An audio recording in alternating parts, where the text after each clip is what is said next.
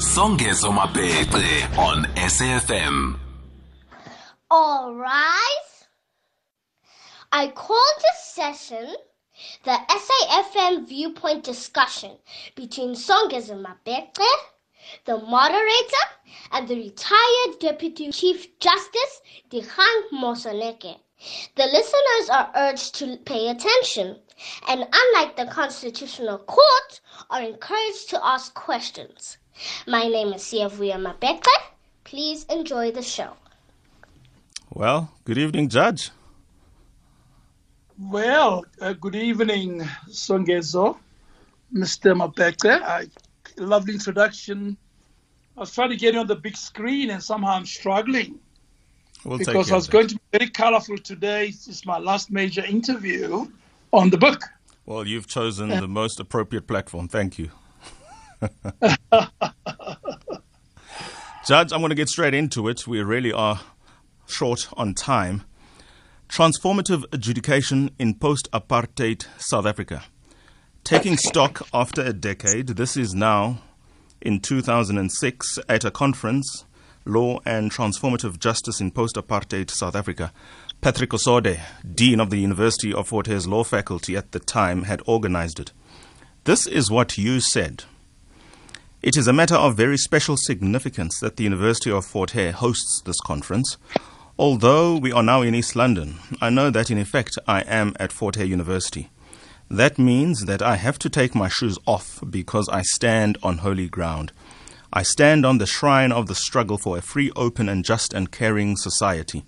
I do not exaggerate when I say that of all places of higher learning that come to mind in this country, Fort Hare University is historically the ultimate gestation site of the high notions of a just society, so amply enunciated and entrenched in our Constitution.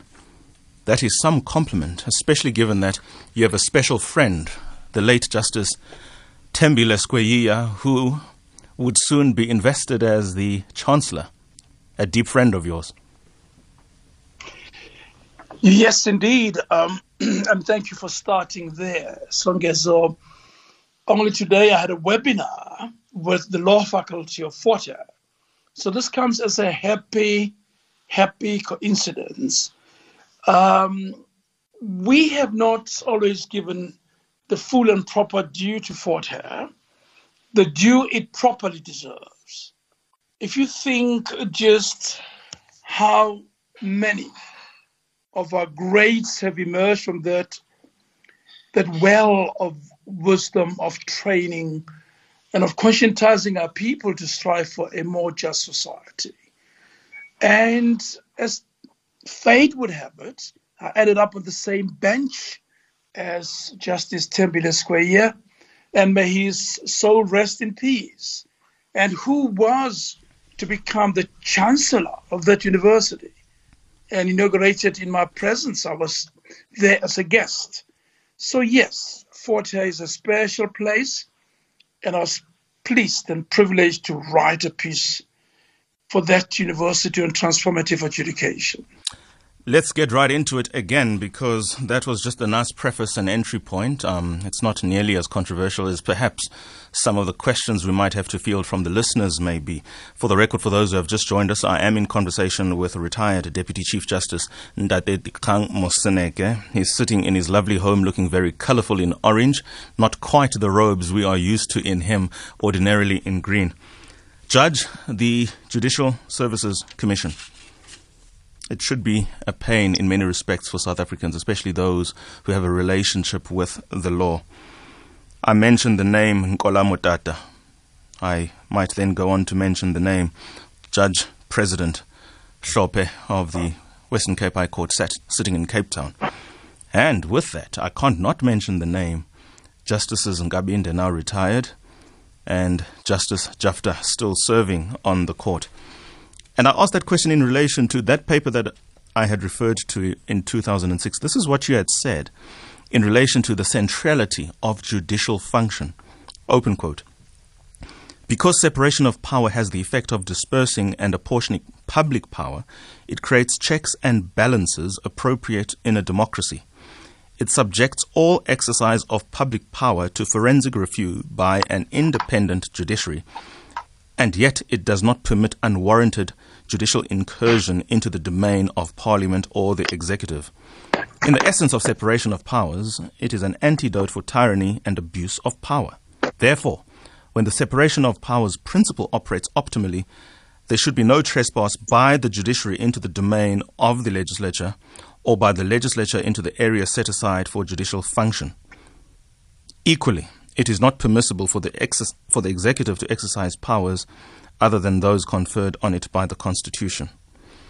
That's a high demand, isn't it? Justice? It is. Once we're bound ourselves to act within the precincts of the law, then you have to ask the question, what is the law? And part of it was the scheme that we brought into being in 1994 was to deconcentrate power. Whether or not we succeeded in practice is a thing we can debate in a moment. But the scheme was that you would have, in broad outline, those who make the law and those who would implement it, being the executive, and those who would blow the whistle, those who would say whether or not the law made or implemented has been done so within the boundaries which have been set by higher law, the Constitution. So it really requires discipline from all sides. Everybody must be disciplined. And in fact, in the book, you'll see, we'll get to that in a moment. I don't want to.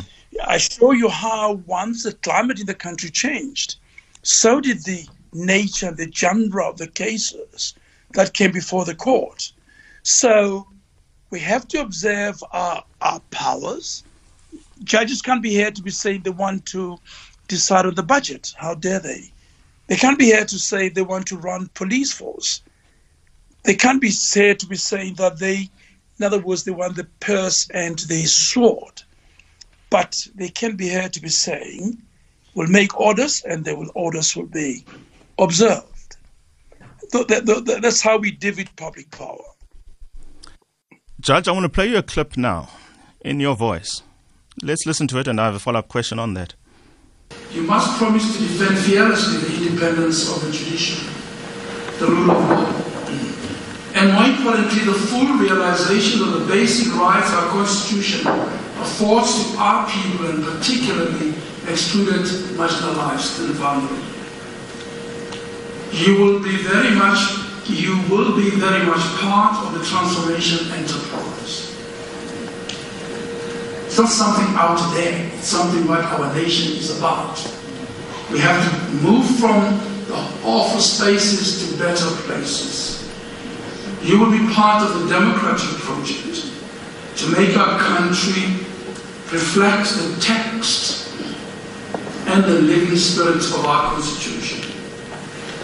Fidelity to oath of office is important, not because we are important, but because without it, not us, but our people will suffer. Judge, that is you on the 20th of May, a charge to your colleagues on the bench at the Concourt, but it speaks to every presiding officer in judicial function. But we know what happened in April, May 2008, anything but consistent with what you said. And there is one word that for the longest time has hogged the headlines. John Hlophe. Yes, well, you want to go there, don't you? And we are going to go there. Let's do that. Look, there was a change. There was contestation that is set in within the ruling elite. That contestation translated into a whole range of cases. And I take time, as you know, in all rise to describe those cases.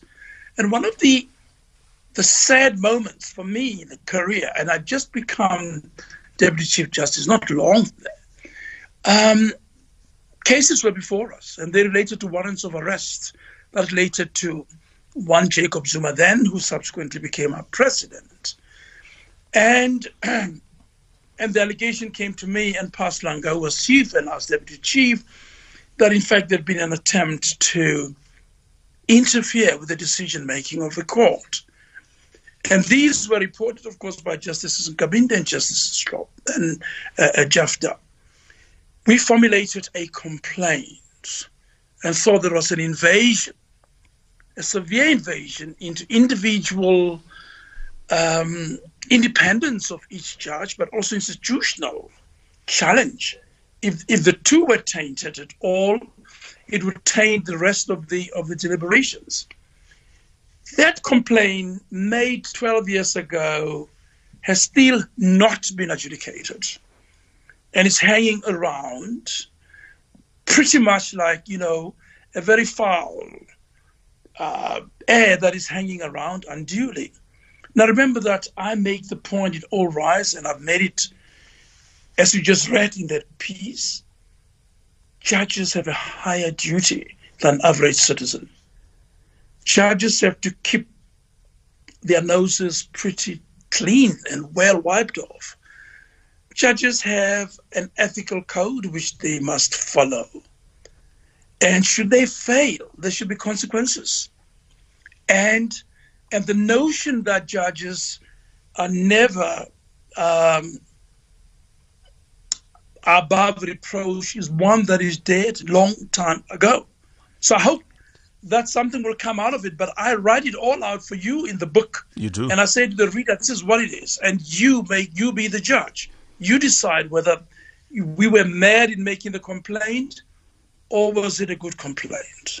We'll carry on after the break. Justice Dikgang Moseneke, retired Deputy Chief Justice of the Constitutional Court of South Africa 2021. It's time for an ad break. After the break, Judge, I'm not going away. I'm going to probe this JSC matter with a couple of quotations from the book. Law students and South Africans are certainly worthy of some judicial explanation in terms of, or rather answering this question. Is the judiciary incapable of holding itself to account? Who holds the keys to that? A question after the break. SMS SAFM now on 41391. Call Songezo now. 0891 104 207. 011 714 2006. That's the number for our lines this evening. I beg your pardon for that. I repeat nonetheless. 011 714 2006. We are taking your calls. Justice Dikgang Moseneke, acting, goodness gracious, retired Deputy Chief Justice of the Constitutional Court of South Africa. His words on the 20th of May read, I am my own liberator. Our people are their own liberators. In the last instance, the people are the bedrock of our democracy. It is they who matter, and we as institutions that wield public power, like courts, are in their service. Page 304 of the book now in discussion, All Rise, released earlier this year. Judge, specifically as it pertains to this matter we were talking just before we took an ad break, a judge president visits a sitting judge and discusses a live matter and utters words to the effect, "Sesithembele kuni," whatever that might have meant.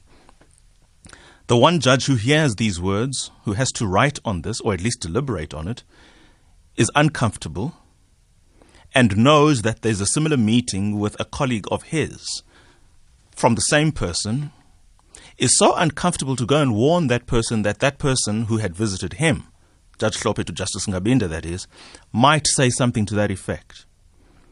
Both of them are uncomfortable, and they report it to colleagues, ostensibly on the basis of some impropriety or influence or overreach, whatever you call it. It is taken to conference among the judges and decided there this matter is reportable on the basis of improper conduct. 2008. It goes to the JSC.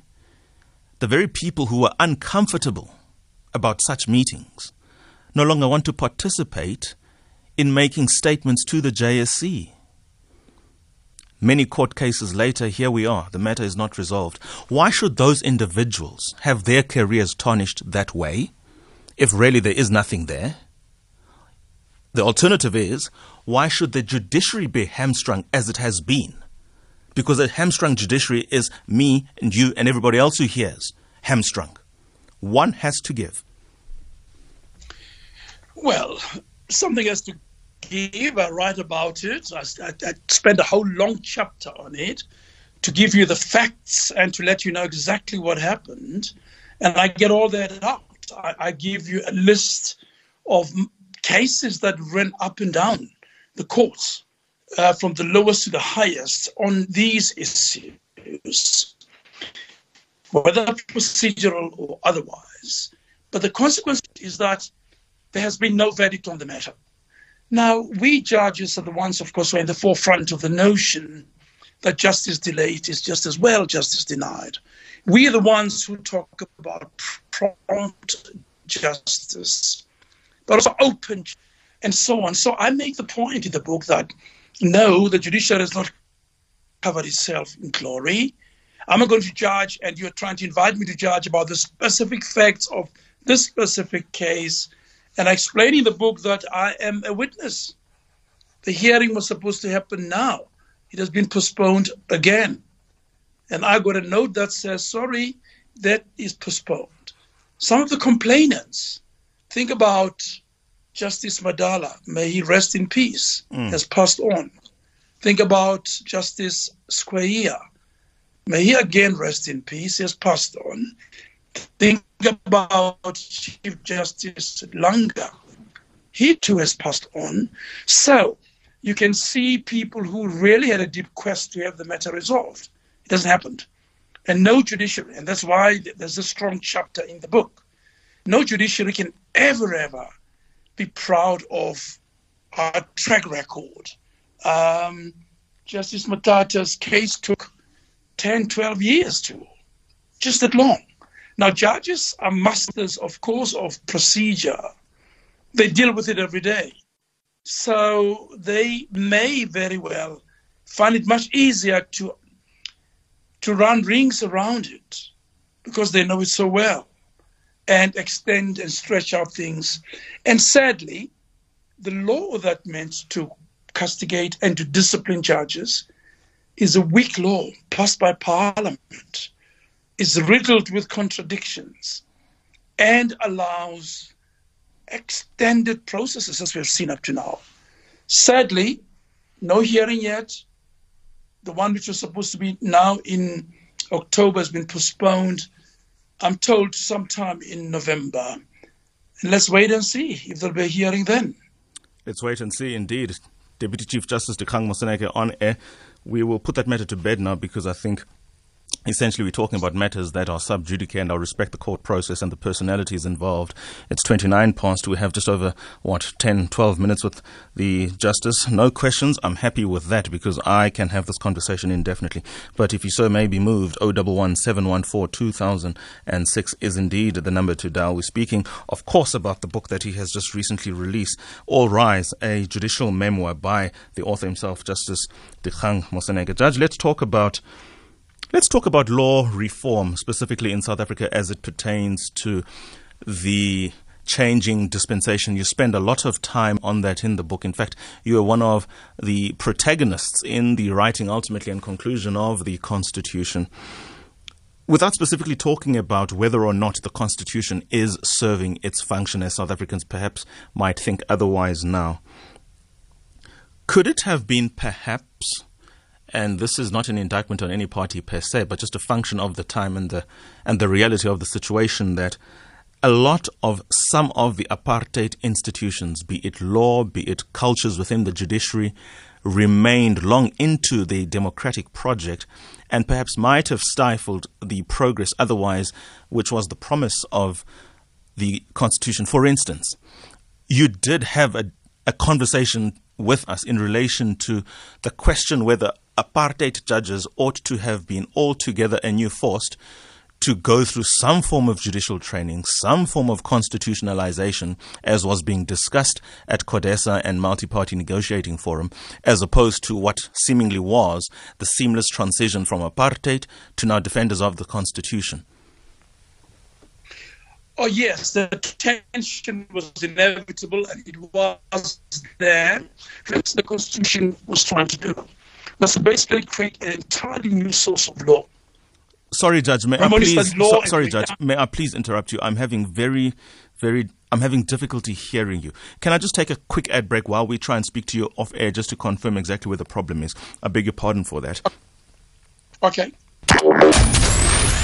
Here, there, and everywhere. SAFM 104.6 FM in Tshwane. Songezo Mapete on SAFM. I recognize that you're present on the lines, the KGM, but with your indulgence, please, let me just give the Justice an opportunity to reply to the question that I had asked, and it was in relation to the judges who were presiding in the apartheid regime and their seemingly seamless transition into the democratic dispensation. A question perhaps might still yet be made in relation to how the early jurisprudence might have been influenced by judges who themselves at heart were not even there. Your response, please, Judge. Yes, indeed. I mean, the book tries to make that point and continuously take you through that history. The tension was obvious. We superimposed a brand new court on top of the court system, but then we did not have judges basically to change the judiciary overnight. Let me give an idea. In 1994, 98% of the judiciary was white males. There was one woman judge. What does that mean? Which really meant that the apartheid was essentially a male, white, centric kind of power arrangement. So it's really white males who really pushed the law, who made the decisions. We come in 1994, we introduce new jurisprudence, essentially new sources of law, and we give a bit of a breather, a new life to the common law and indigenous law, provided that they are consistent with the Constitution. Now, that was a big change. And I asked the question in the book, shouldn't they have gone to the TRC? Shouldn't they have gone to some process that purges an apartheid past? Shouldn't they perhaps have been re-sworn in? You remember I make that point. Yes. And the whole reason was inevitably there's going to be a clash of culture, as we saw it emerged. In the book, I show you how some of the judges of the past made rulings like you reach the Constitution as a matter of default, only when the common law cannot cover the space. What you are doing when you do that, you actually invert the prism. You actually make the common law to be the dominant feature of our law, and the Constitution is reached only as a matter of default if the common law cannot get there. And that jurisprudence, remember that when we came, we reversed most of it. And the book shows you how. Even tried and tested campaigners like Sidney Kentridge would make that error and see the common law almost like the constitutional law as a weed that encroaches on the wonderful common law. And I make the point, of course, that the common law is an imposition, a colonial imposition, and that we should allow it to exist only to the extent that it complies with our needs, our urgent needs for a transformed, equalized, free, and socially just society. So it is just one of the crutches we have, but it's not the ergo et fons. It's not the beginning and the end of our law. It's one of those that we preserved in 1994. But a starting point for those of us who are serious about a changed society must be the values of the Constitution. Imperfect as the Constitution is, it's the opposite end of colonialism and apartheid, for sure. Two things I wish to follow up on that. The name Sidney Kentridge, and I would imagine the name Johann Steyn can be spoken of in similar light and vein in relation to some of the persons, unfortunately, the South African judiciary could potentially have had, but nonetheless lost. Let's talk to KGM, who is somewhere in the Republic, probably in Pretoria. Deputy Chief Justice is on the line. Good evening, KGM. You know what to do with time. Good evening, Songezo. Deputy Justice Moseneke. Deputy Chief Justice, I'm just going to be brief with three questions or clarifications that I'm going to humbly request from you. I'm making assertions that, one, our biggest conundrum came from the concessions, so-called sunset clauses, and also the non-disclosure to the nation of what really transpired at Cordesa. I would like your comment on that. The second part is this. The current status quo. Let's take, for instance, the Zondo Commission as it is known. With somebody like you who has been there through and through, how does it make you feel in terms of the conundrums that we have, legal conundrums that is, which disadvantages us as a country to get to the bottom of the truth? And lastly, I am of the view that Moseneke is one of the most underrated, and I'm not buying your face, one of the most underrated and deliberately ignored judges. I still want to hear your view as to how do you feel that you were nabbed so many times from the position of Chief Justice. Thank you so much, Ra. Let me start with the third question, which is the easy of the Lord. Look, we get tied up in knots about positions. Of course, I would have wanted to be Chief Justice. It would have been nice. It would have been a, rags to riches kind of story. From prisoner to Chief Justice. We'd have made a nice book, but that's really not what it is about. If you remember that, somebody suggested that I probably played a much more effective role as a Deputy Chief Justice than as a Chief Justice, and that I got all the space and the time and the opportunity to write. You see, our Constitution chose to give the President the power to choose the Chief Justice and to tell the JSC who it will be. Remember, the rest of the judges are chosen directly by the JSC, but the Chief Justice and the Deputy are fingered by the President. The President was entitled to choose the people he chose, not once, not twice, but 3 times. He had the opportunity to appoint me, and he did not. And I think that is fine. I think it's water under the bridge, and I think it's something that there's that beautiful phrase in Tsonga where they say, Mintiro ya bula bula. It's what we do and our dedication to goodness that matters more than just titles. And I say that in the book a few times. When we come to the current, look, our institutions have been hollowed out.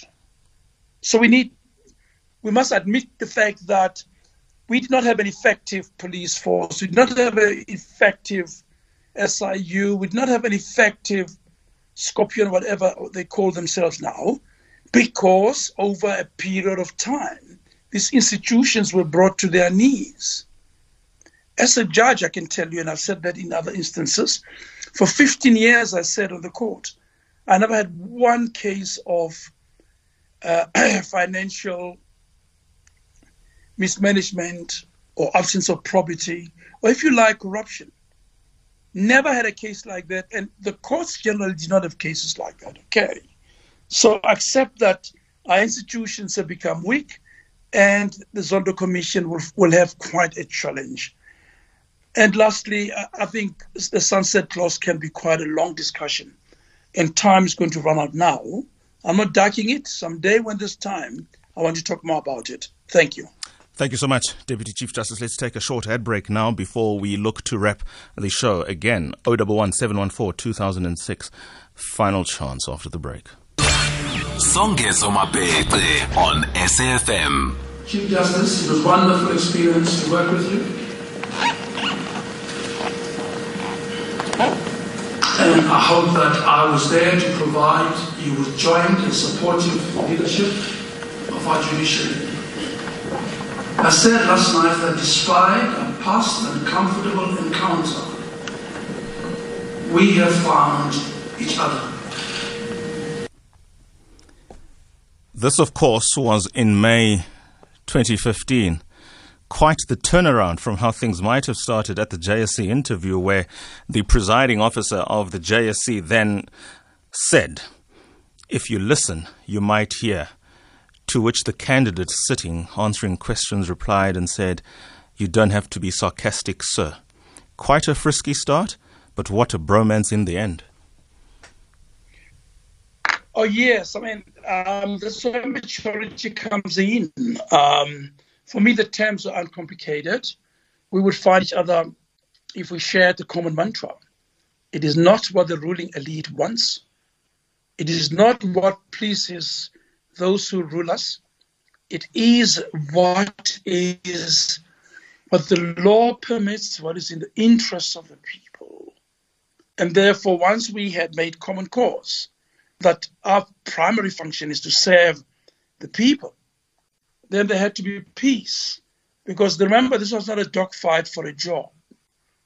I had made up my mind, and I had said before the interview that I would not contest the job. If the president wouldn't give it to me, that is fine, I wouldn't have it.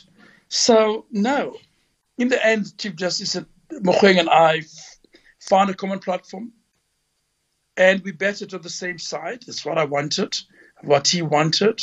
And in fact, we were castigated together.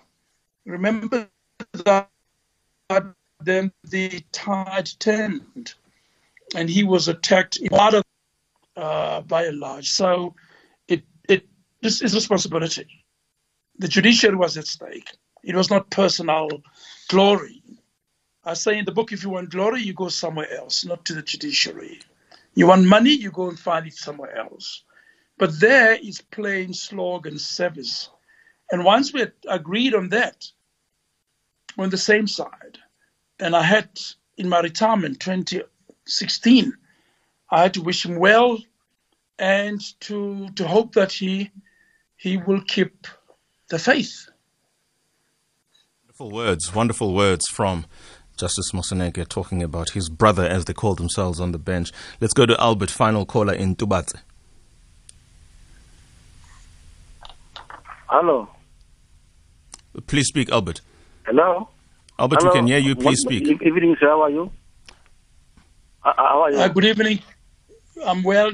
Good evening to you. I don't have any question. Just to appreciate the role that you played in this country.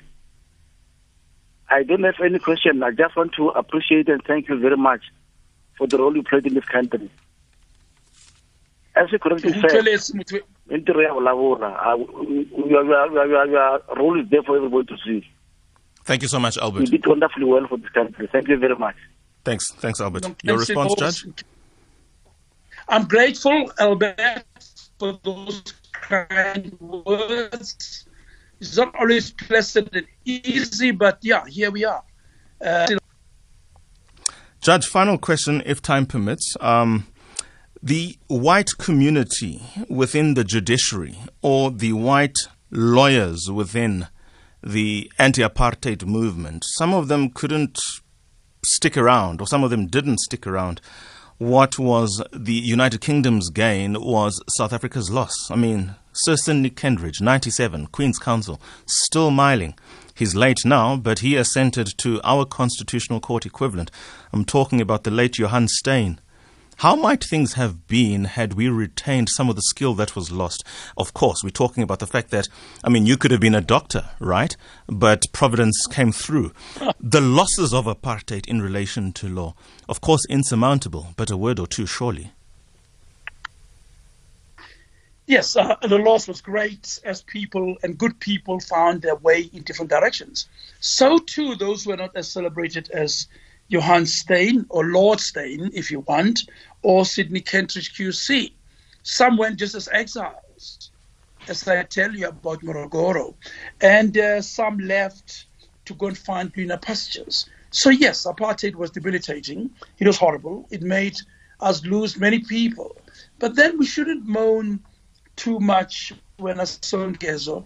Only today I had a webinar with a law school, the University of Northwest. And one of the ladies wrote to me and said, Justice Moseneke, my father was a traffic cop for 35 years.